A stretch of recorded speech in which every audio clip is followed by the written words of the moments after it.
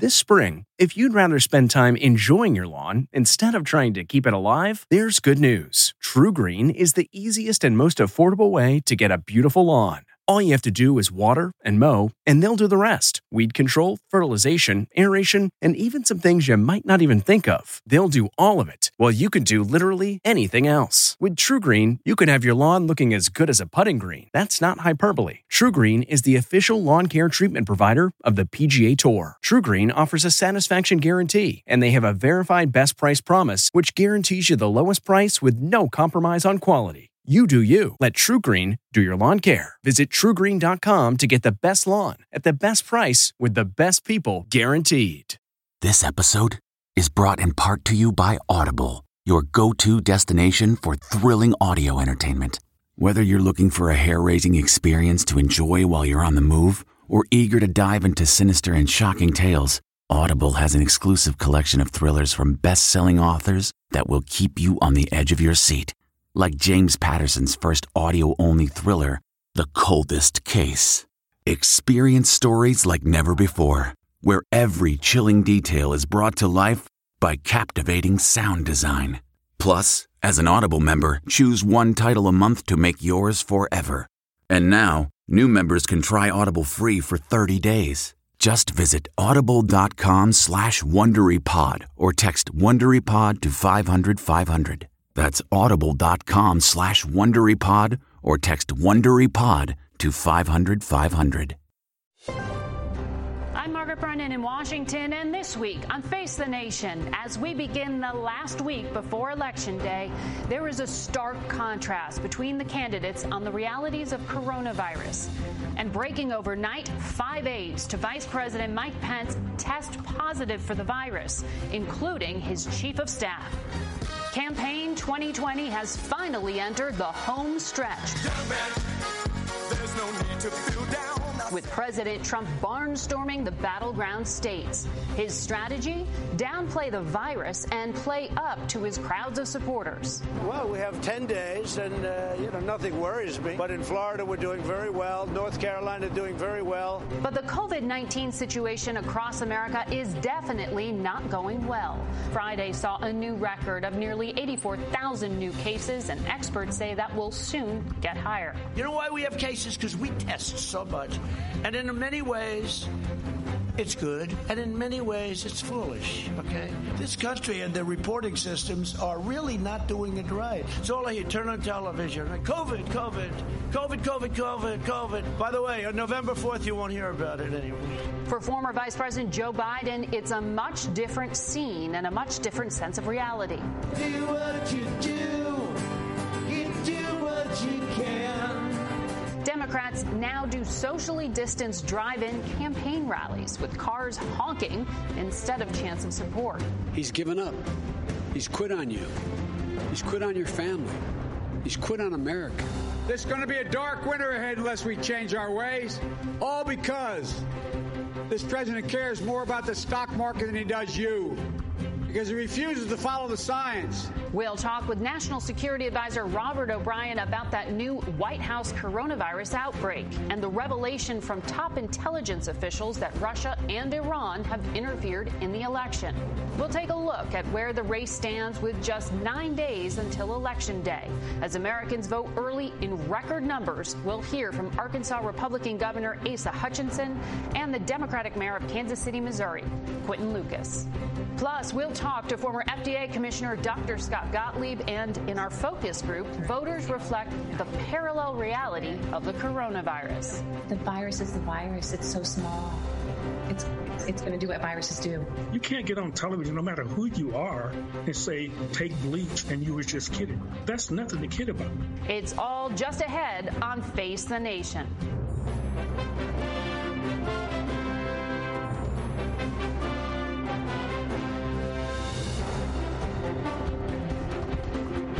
Good morning and welcome to Face the Nation. As we come on the air this morning, more than 58.5 million Americans have already voted.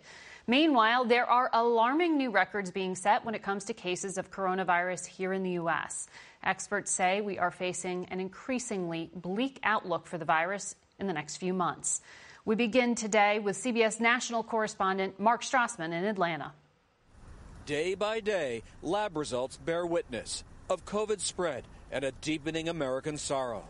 On Friday and Saturday, new cases nationwide topped 83,000 and have spiked 248% since the start of September. Americans may be in for a grim winter. 31 states are in the red zone for new cases. That's up from 26 last week. 11 states broke single-day records this week. Wisconsin's in crisis, home to 7 of the country's top 10 metro areas for new cases. Wisconsin's also a battleground state, 9 days before Election Day, as is Florida, where President Trump voted early on Saturday. I voted for a guy named Trump. Presumably, Vice President Pence did too. The next day, 5 of his staff tested positive, including his chief of staff, Mark Short. Early voting's now underway in all 50 states and setting records in many, including Georgia. Nearly 3 million Georgians have already voted, more than double the record set 4 years ago. There's a push to the polls here from various groups. One called Black Voters Matter will pass out 250,000 voting flyers. A QR code on each lists nearby polls and real-time wait times in a state dogged by allegations of voter suppression targeting communities of color. If anybody's going to make a decision about you, you need to be a part of that process. And of a separate process called grieving. In Washington, D.C. lies a field of white flags hanging sadly. Each honors one of America's 225,000 COVID dead. That death toll is one of the many drivers in the early vote stampede. I'm coming out to vote. My life depends on it. Even on a Sunday, this Atlanta library is open for early voting. Former Vice President Biden will campaign here on Tuesday because Georgia is considered a toss-up. Our new CBS Battleground Tracker poll out this morning shows this race is tied at 49 apiece. Margaret? Mark, thank you. We want to take a closer look now at 2 other states. President Trump won both in 2016, but now former Vice President Joe Biden is in the lead.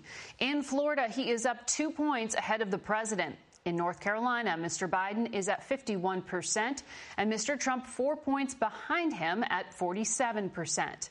CBS News Elections and Surveys Director Anthony Salvanto joins us from Westchester County, New York, to tell us more. Good morning to you, Anthony. What is the state of the race? Good morning, Margaret. Well, more toss-up states throughout the South. Those polling leads very narrow. These states could go either way. Let me show you why, starting with some dramatic differences in how voters are evaluating the candidates and the state of the country. First, look at concern about coronavirus. Majority of Joe Biden voters very concerned, much less so among Trump voters. It's that coronavirus concern that's been driving votes towards Joe Biden throughout the summer and the fall. And then put that in context, Margaret. For Biden voters, it's a major factor in their vote, along with personal character, where they see Biden with an edge over President Trump. Less so for Trump voters. For them, it's much more about the economy and immigration, and maybe underscoring why opinions just haven't moved on all of this throughout. Big differences in how people view the threats to the country. Trump voters fearing that the country is becoming too socialist. Biden voters that it's becoming too authoritarian, underscoring all the fact that this race seems very locked in at the moment, Margaret. So what are the key groups of voters you're watching? The first group you want to watch throughout election night is women with college degrees. I want to show you big margins in all these states, as in many battleground states, for Joe Biden in Florida, in Georgia, in North Carolina. Women with college degrees have been trending towards the Democrats since the midterms of 2018, and they are still propelling him right now.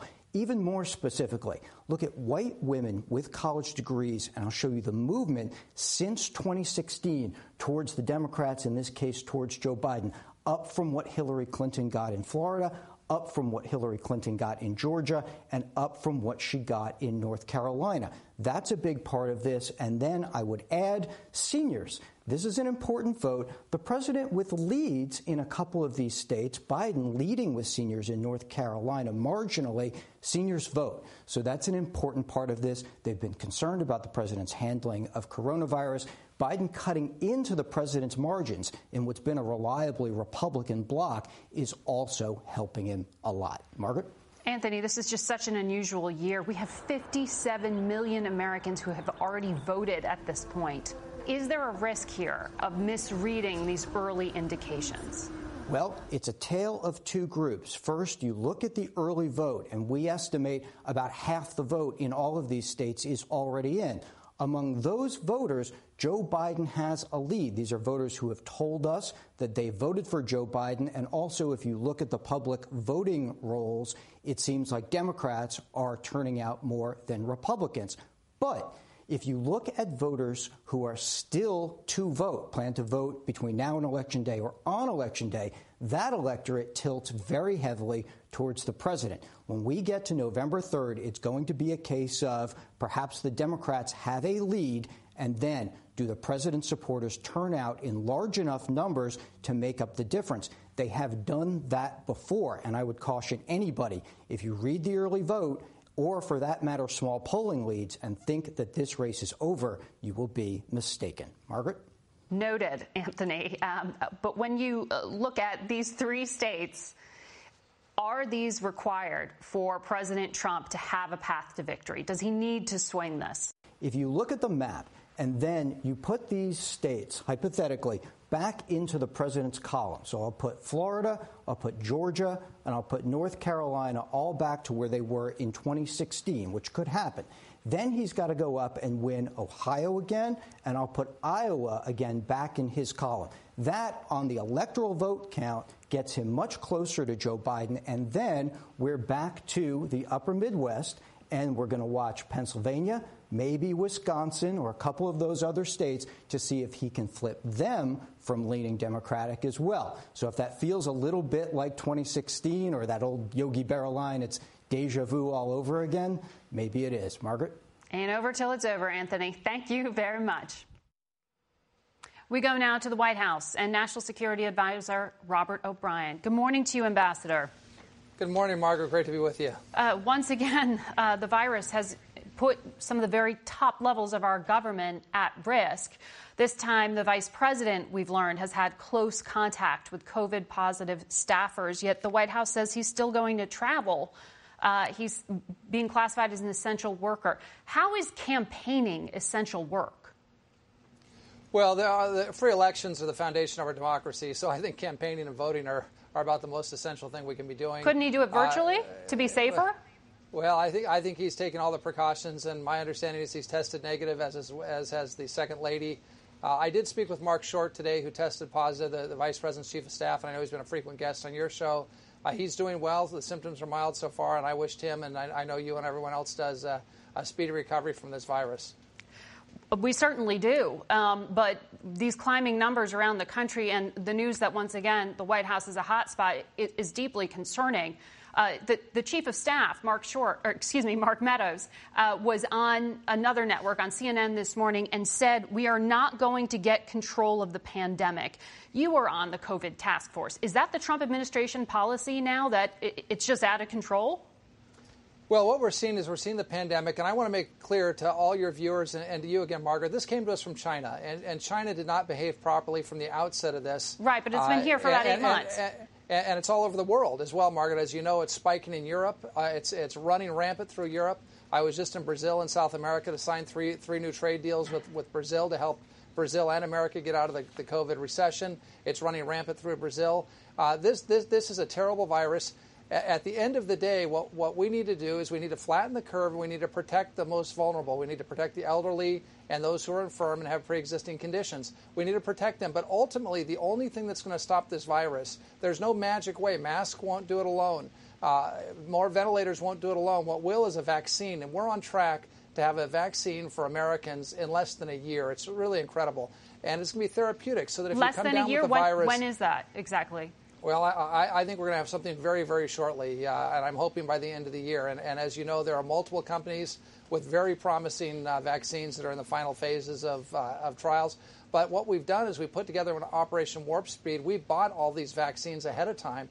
So when one proves efficacious, the U.S. military is going to distribute those all over the country. And eventually we'll do what we did with ventilators. Remember, Margaret, when I was first on your show and people were concerned that there weren't going to be enough ventilators for Americans?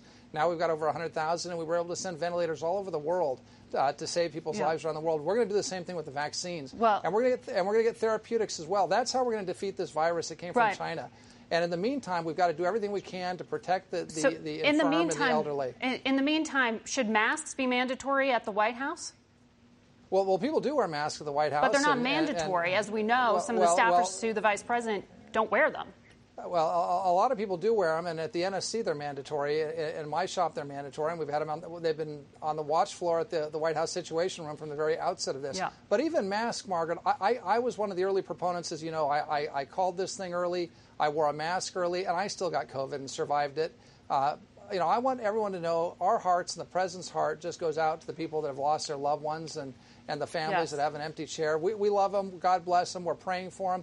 But the way to stop this virus, again, that came to us from China are vaccines and therapeutics. And we're going to have those very soon because of the strong work of this administration. Okay. CDC says well into 2021. But I want to ask you about election security. I know you're very focused on that right now.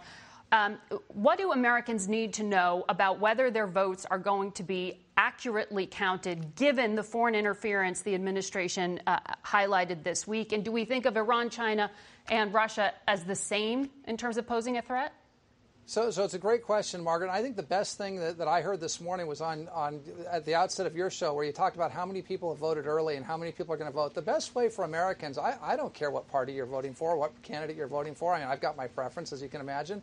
But get out and vote. That's how we defeat our foreign adversaries that are seeking to sow discord among Americans. Let's get out. If you vote early, great. If you vote on Election Day, great. If you vote absentee, great. But get out and vote. That's how we stop the plans of our adversaries. And I was really pleased to see what you're doing.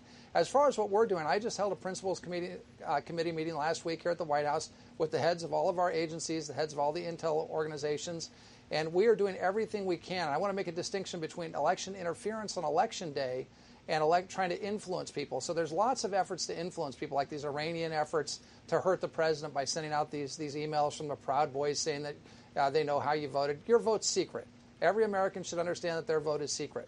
And that was an Iranian effort to hurt the president. Is that the U.S. intelligence community's assessment? I know the Director of National Intelligence said it, but I've been told that was his opinion, not the intelligence community's assessment. That's every assessment I've seen, and I think you're seeing the same thing. Microsoft had a report on election interference, or election influencing. So you're seeing the Iranians do it. You're seeing the Russians trolling people and the intelligence on community's Twitter. Conclusion was that Russia was trying to undermine Joe Biden and thus to boost President Trump, which was not specifically said in that press conference this week.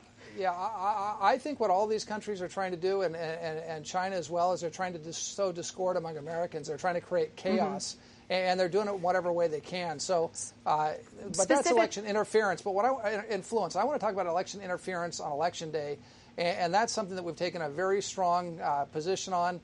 We've told our foreign adversaries that don't try and mess with the ballots or that tampering, and it's very hard for them to do so because we have paper ballot auditing trails for 95% of the votes that are cast all across the country, and Secretary of State's are doing a great job. There are about 7 states that don't have that backup system.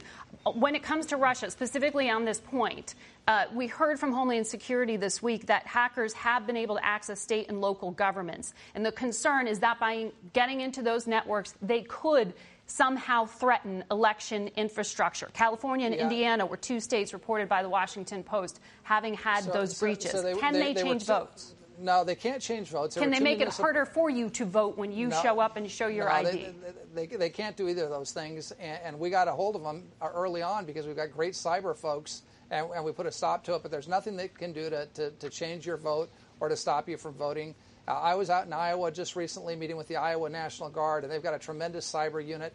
That National Guard unit has stood up to help the Secretary of State of Iowa make sure that there's no cyber interference, and we've got that going across all 50 states. You told me last time you were with us that you personally said to Vladimir Putin's right-hand man, don't change our vote tallies. That's something we won't countenance. It looks like Russia's trying to test your limits. What are you going to do about it? Look, we're monitoring things very carefully, and I can tell you there's severe consequences to anyone who attempts to interfere with our elections on Election Day.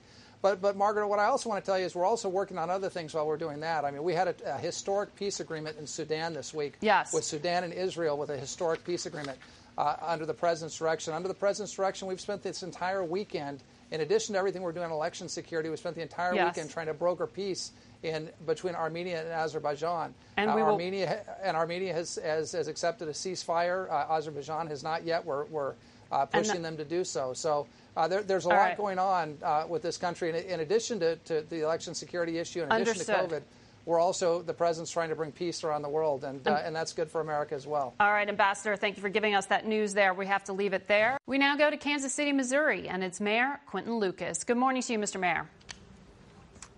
Good morning. Missouri's health department said it unintentionally underreported the number of positive COVID cases in your state and has been since October 17th. Can you give us a reality check of what's happening in your city right now? Because we've seen reports that ICUs at your local hospitals are simply overwhelmed right now. What do you need to do? Are you setting up field hospitals yet? You know, we are not setting up field hospitals. We always do have a standby plan in case we need them. But more to the point, this is a challenging time where we have trouble trusting data. Sometimes data from Washington, data from our own state.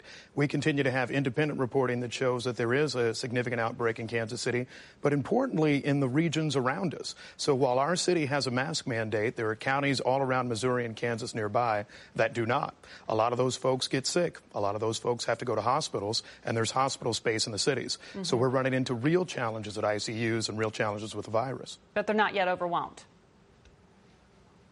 Not yet overwhelmed, although we do have some concerns about what happens in the winter months as more people are inside, as we continue to see this surge in infections and a surge in deaths. We had more deaths in Missouri in September than we had in any month previously. That has been a huge concern for our area. In your area, the last time you were with us in August, you said you were looking at reducing capacity at bars and restaurants to avoid the spike that we saw in other cities. I know the White House advised you to do that. You're seeing that spike now, but your bars are at 50% capacity, same as they were in August. Restaurants can still serve indoors as long as tables are 6 feet apart. Why haven't you reduced capacity?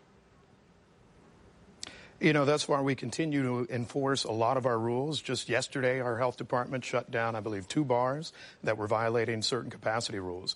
But here's the real challenge. We're catching more people who aren't taking the virus seriously. I listened to the ambassador a moment ago who started out by talking about the China virus rather than a challenge in Kansas City or the Midwest or Missouri or Kansas. Every time that we issue a new rule, we get a huge political pushback.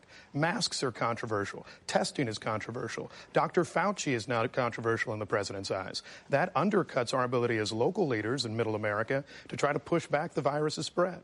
I appreciate that, but, you know, epidemiologists say the longer you wait, the more drastic those measures will have to be.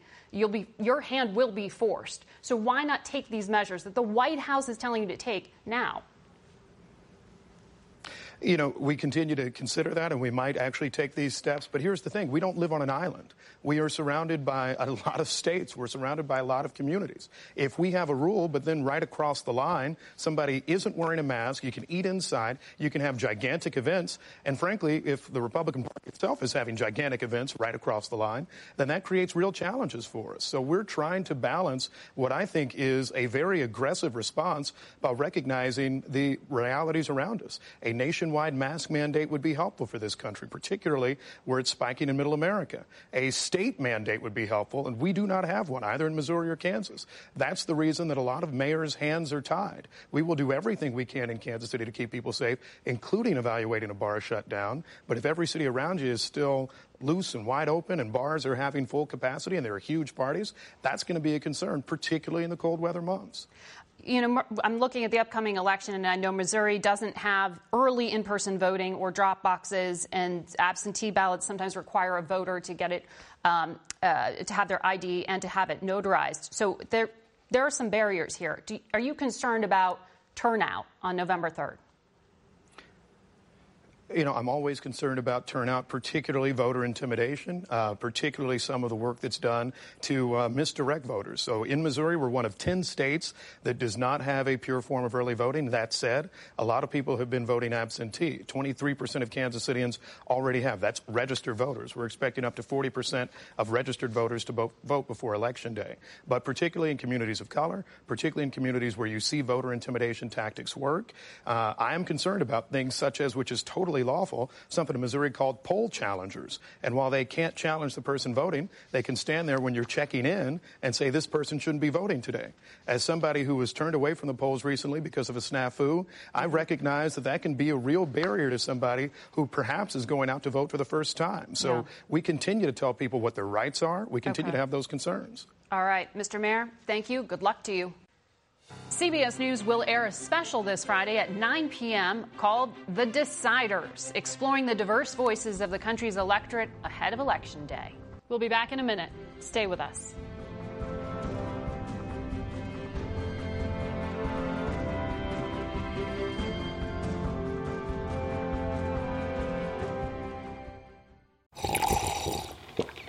That's not just the sound of that first sip of Morning Joe. It's the sound of someone shopping for a car on Carvana from the comfort of home. That's a good blend. It's time to take it easy, like answering some easy questions to get pre-qualified for a car in minutes. Talk about starting the morning right. Just like customizing your terms so your car fits your budget. Visit Carvana.com or download the app to experience car shopping the way it should be. Convenient, comfortable. That's not just the sound of that first sip of Morning Joe. It's the sound of someone shopping for a car on Carvana from the comfort of home. That's a good blend. It's time to take it easy, like answering some easy questions to get pre-qualified for a car in minutes. Talk about starting the morning right. Just like customizing your terms so your car fits your budget. Visit Carvana.com or download the app to experience car shopping the way it should be. Convenient, comfortable.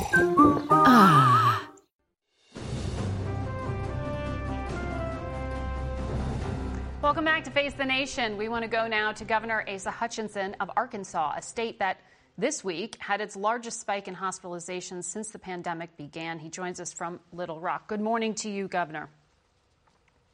Good morning. Good to be with you, Margaret. Thank you. I'm sorry to hear about this spike in hospitalizations. That means people are getting quite ill. Your infection rate's also up. I saw that your state was one of 15 that have added more cases in the past week than any other 7-day stretch. This doesn't sound like rounding the curve. No, it's very concerning, and that's a statistic I watch, is both the deaths and the hospitalizations. I do think people who get ill want to go into the hospital quicker because they can start their treatment. They have a better chance of recovery. And so I think that is a little bit of a factor. Right now, our hospitalization space is tight. We have adequate space, but we watch it very carefully. And the spike in cases that we've seen is a concern. I think it reflects what we're all looking at nationwide in terms of going into the winter, combination of flu, the combination of more indoor settings. And so it is concerning, and we're making preparations for it, but we have to really pull together to follow the guidelines that are necessary to keep the economy moving, but at the same time, make sure we don't increase that spread. When you say preparations are being made, do you need to set up field hospitals as alternates to your current hospitalizations? We always, as the mayor indicated, have contingency plans, but we have more than adequate space right now in our hospitals. The challenge is, of course, that there's a lot of other health care needs that you don't want to reduce or put aside because you're dealing with COVID patients. So we have more than adequate ventilators, ICU space. Staffing is a challenge for our hospitals because it's becoming a national competitive environment to recruit staff with contractors to move them to hotspots and other places. And so that is the most consistent challenge that our hospitals are facing.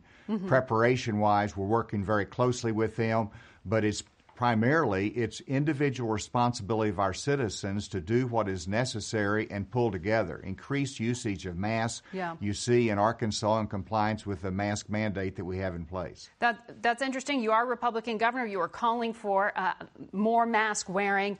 Our CBS polling through our Battleground Tracker shows that in virtually every state, when the question is asked, likely voters tell us the Trump administration's efforts have hurt more than helped states' COVID response.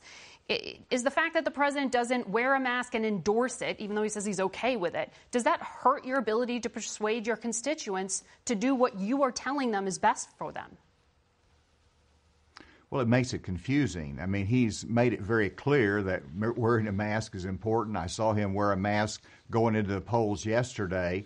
But obviously, with the rallies, there is confusing messages there. The president, leaders in crisis, always needs to do two things. One is to be truthful and realistic. And everyone knows that we are going through a very difficult crisis, and it's going to likely get worse as we go into the winter. Mm-hmm. Secondly, you've got to give the American people hope, and that is the vaccine that the administration is working incredibly hard for. I spoke with Secretary Azar this week talking about the partnership with the states and vaccine distribution. And so they're working hard at the White House level, but the communication as to what we need to do is an important part of it as well. I want to ask you about that distribution because Pfizer's CEO, when he was on our program recently, he said he thinks it's going to be really difficult for the government to handle distribution, and he thought it would be better if they collaborate with private industry. Are you confident that even when a vaccine becomes available, you'll have full access and ability to get it to your constituents? Well, actually, there will be a utilization of the private sector in the vaccine distribution. It will go directly from the federal warehouse or from the manufacturer straight to the point of distribution in the state, with the state acting more like a traffic cop as to make sure it gets to the right place. But the private sector will be absolutely utilizing this. These plans are still being developed, but we've submitted our plan. We'll be getting a response from that from the White House probably next week. Okay.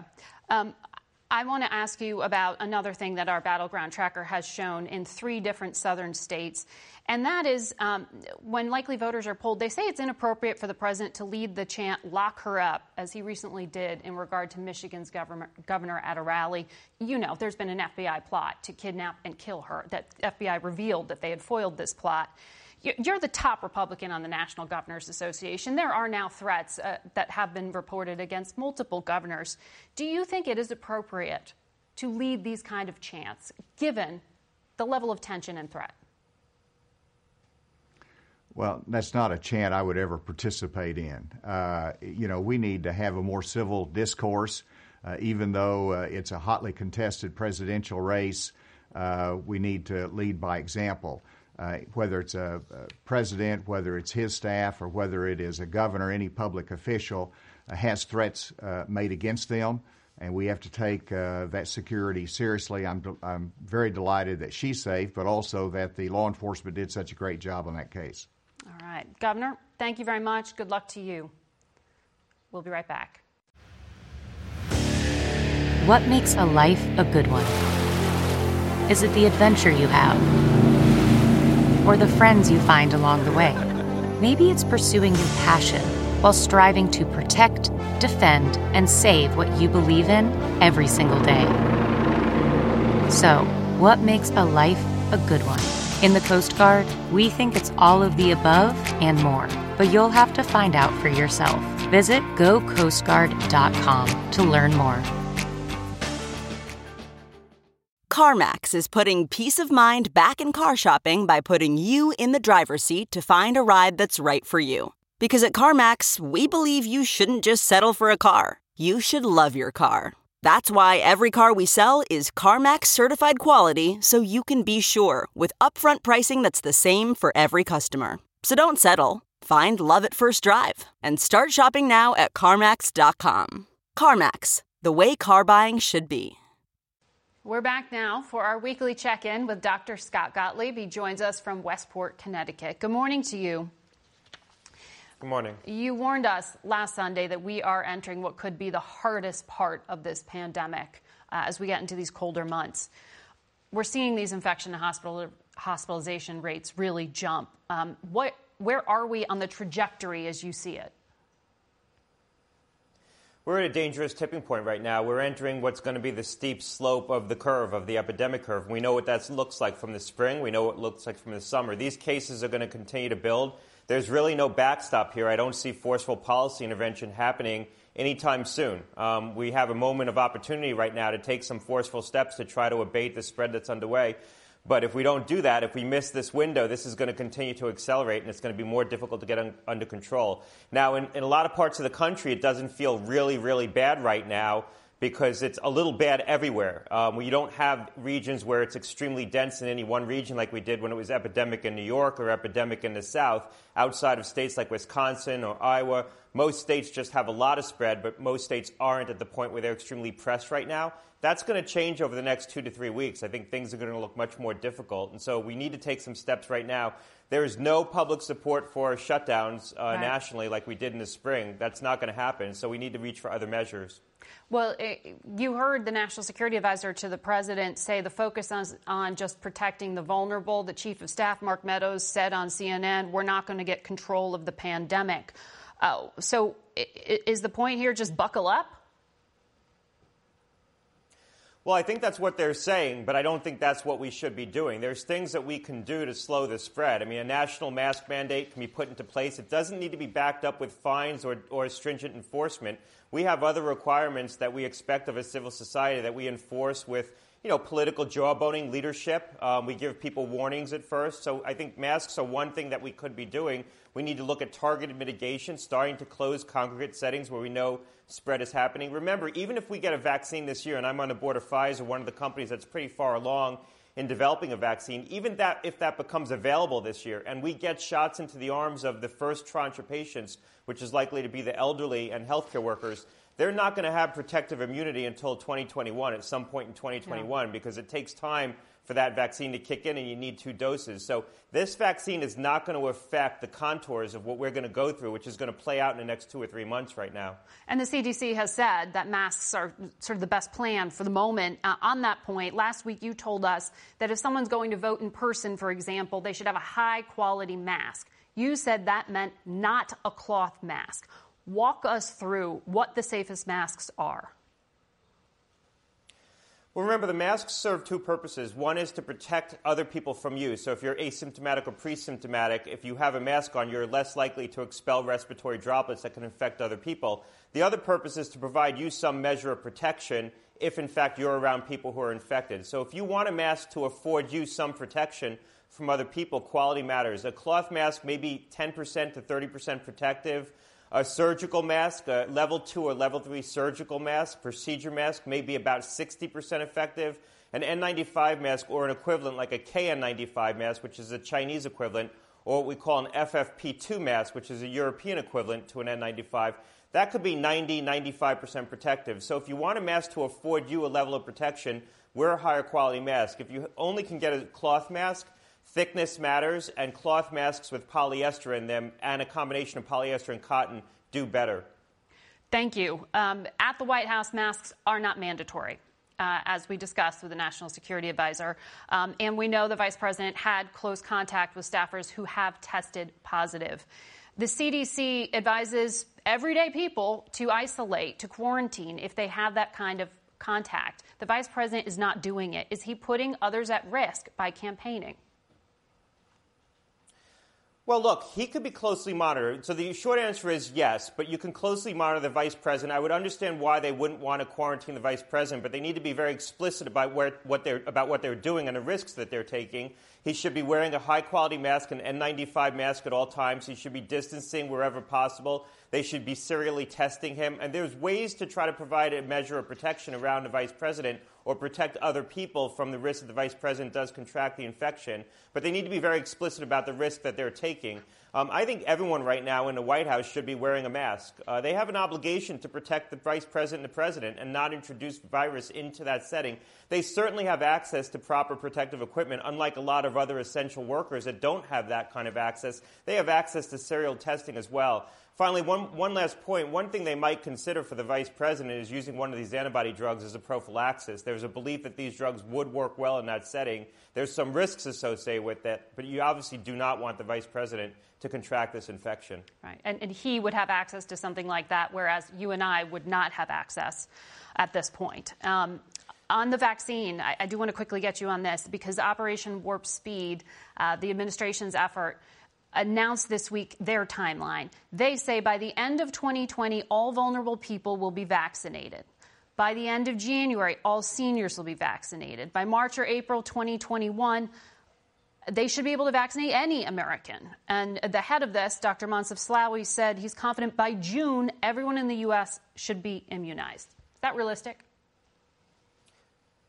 Well, I think it's aggressive. Look, this is first based on a presumption that these pivotal trials that are underway by Moderna and Pfizer actually read out and demonstrate that these vaccines are safe and effective. We all hope for that. We believe that's going to be the case based on the early data, but you don't know until you turn over the card on those trials. Assuming things go well, there is a chance that they could roll out this vaccine in time to get the elderly population in the United States vaccinated, the first dose of the vaccine. But remember, they need to now wait a month to get the second dose, and then there's a period of time of a week or two until they have protective immunity from that vaccine. So you're looking really at 2021 until the vaccine really kicks in. In terms of the entire population, I think it's unrealistic to think that we're going to have a vaccine widely available for general distribution and authorized by the FDA for mass distribution until probably the second quarter of 2021, later on in the second quarter. Understood. Thank you, Dr. Gottlieb.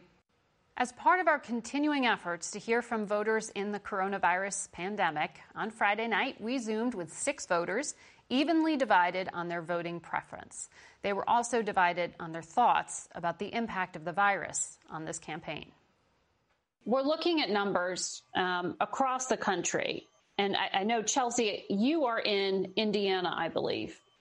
So you're right in the middle of the Midwest, where there is a tremendous spike right now. What do you think the impact will be on the election from COVID? Generally, I think the lack of response is energizing people to vote. I'm pretty positive that just how chaotic this has all been and that there hasn't been like a very clear, this is what we should be doing, has really frustrated a lot of people. And because of that, they want to see someone else who might actually have a plan or might try and take charge. And what is it that you see in Joe Biden's plan that makes you think it would respond to the crisis? Well, actually, like listening to scientists, you've heard Trump call Fauci an idiot, which I think is really dangerous. He's gone back and forth. Well, hasn't really actually even taken a position on mask wearing. Joe Biden is at least, for mask wearing. My concern with the coronavirus is quite simply, there's not been any transparency about it. I'm very concerned about that. When it first come up, it didn't seem, and maybe I was missing something, but it didn't seem as important as it should have been taken from the very beginning. But when you make a mistake and say you can take bleach and cure the coronavirus, and then you get on national TV and say you were just kidding. Well, people are dying. Families are impacted. Loved ones are impacted. Seniors, you can't get on television, no matter who you are, and say, take bleach and you were just kidding. That's nothing to kid about. Will all of you, show of hands, take a vaccine when one becomes available? Mildred, I was reading that you miss hugging your grandkids, and the social isolation you're in. You still don't want to take a vaccine? I do want to be around for my grandkids, and I think being, a guinea pig first out, I won't be here for my grandkids, and I won't get that hug. So therefore, I won't be the first one taking the vaccine. No vaccine is 100% effective. especially with the viruses, because they mutate so much. So I just think that Trump has put his foot up the collective butt of the FDA to get them to do their job in a timely manner and not just push paper like bureaucrats typically do. So you would take one tomorrow if it became available? Absolutely. Dave, you too. You're saying yes. Oh, absolutely. And it's not up to him to release the drug. It's the FDA. Mm-hmm. You listen to Trump all you want, but until the FDA releases it, you're not going to get it anyway. I wonder who all of you think bears the most responsibility for the spread of this virus in the United States. Do all of you believe in wearing masks? Can you raise your hand if you wear a mask? Beth, you don't wear a mask? I do when I'm in public spaces where they insist that you do, but otherwise, no. And so when you hear the statistics that are rattled off by the CDC director, or you hear Dr. Fauci say wearing a mask could really stop the spread, why do you doubt that? Because the virus is a virus. The particle is so teeny tiny that it can't even be seen without a microscope. So, I mean, while prophylactically, and yes, out in public, it may help. And certainly if I was around someone who was older and was ill, I would do it. But the virus is the virus. It's so small. It's going to do what viruses do. So I think that your best offense is a really good, strong defense. Be healthy, eat well, exercise well, sleep well. Do you believe that the United States could have done better in its response to the virus? Show of hands. Beth, Dave, and Walter, you all think that the response was adequate. Walter, you've lost friends. How do you respond to an unknown when you have absolutely no idea what it is? They acted to take care of people as best they could, but you're shooting from the hip. Nobody knows. I think the job that was done was magnificent compared to the circumstances. When you look at the population in the United States and the access that is here, why don't you think that America should be leading the way? I think we are leading the way. I think the reason, I think the biggest... even though we have about 20% of the world's fatalities and 4% of the population. And all of the traffic that had come into the country with the disease, whether they knew it or they didn't know it. And then in many of the instances, the way the states handled or didn't, like New York, completely screwed up their response. Inflated the death rate. So take President Trump out of it. Are you telling me that fault really lies with local governments? On the state level, it's gotten to a point, and it was obvious from the outcomes in New York and New Jersey that what they did was completely wrong. Somewhere along the line, the responsibility for taking on ownership of the virus and what needs to happen and should go forward, it was communicated it's the governors who run the state's responsibility to do the things. The governors didn't know what to do. I know the governor of Georgia. Well, nobody did. Nobody did. But the buck stops. In my household, what happens here, I'm responsible for it. Mm-hmm. I'm responsible. So I can't do everything that needs to be done, but I'm going to try to exemplify and take responsibility, acknowledge and take responsibility, and go forward with it. I think it's just kind of wrong to say that Trump couldn't do anything because that interview came out where, I don't remember if it was in January, February, he knew how deadly it was. He knew how it was spread, yet he still didn't do anything. He said he didn't want to create a panic. People panicked anyways. I mean, you couldn't go to the grocery store, buy any toilet paper, get your groceries. He didn't say anything. It's not that he didn't do anything. He didn't say anything. Well, I think in this case, he absolutely needed to say something because people were going around blindly, not knowing what to do. If there was, some kind of response from him, maybe governors, local governments might have had an idea. He did act. He shut down He shut down flights into the country, for which he was vilified for. Now the same people who vilified him for shutting down the flights are saying he didn't do enough. You can't have it both ways. The CDC even said that, even if he didn't shut it down, it wouldn't have mattered because the virus was already here. And yeah, he did say something, but he waited months to say something. It's unforgivable. January 31st. But there was no response nationally to what states should do until March. But you don't know what you're dealing with. It's just like a fireman going to a fire. They assess the situation and they move in. This is a lot different. You can see the fire. This you can't see. I don't think anybody could have done anything better. I want to give Mildred the final word here. I don't think they knew what to do. Then when they started to think about it, you've got politicians and money that became involved. And so the waters got muddy, very muddy. And I just think a lot more could have been done to save lives at the federal level, at the state level, and at the local level. We'll be right back. Okay, picture this. It's Friday afternoon when a thought hits you. I can spend another weekend doing the same old whatever, or I can hop into my all-new Hyundai Santa Fe and hit the road. With available H-Track all-wheel drive and 3-row seating, my whole family can head deep into the wild. Conquer the weekend in the all-new Hyundai Santa Fe. Visit HyundaiUSA.com or call 562-314-4603 for more details. Hyundai, there's joy in every journey. Okay, picture this. It's Friday afternoon when a thought hits you. I can spend another weekend doing the same old whatever, or I can hop into my all-new Hyundai Santa Fe and hit the road. With available H-Track all-wheel drive and 3-row seating, my whole family can head deep into the wild. Conquer the weekend in the all-new Hyundai Santa Fe. Visit HyundaiUSA.com or call 562-314-4603 for more details. Hyundai, there's joy in every journey. That's it for us today. Thank you for watching. Next Sunday, we will join you from our CBS News election headquarters in New York. Until then, for Face the Nation, I'm Margaret Brennan.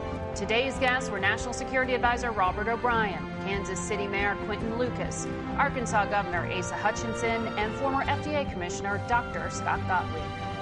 The executive producer of Face the Nation is Mary Hager. This broadcast was directed by Allison Hawley. Face the Nation originates from CBS News in Washington. For more Face the Nation, we're online at facethenation.com, and you can follow Face the Nation and CBS Radio News on Twitter and Instagram. Face the Nation is also rebroadcast on our digital network, CBSN, at 11 a.m., 3 p.m., and 6 p.m. Eastern every Sunday.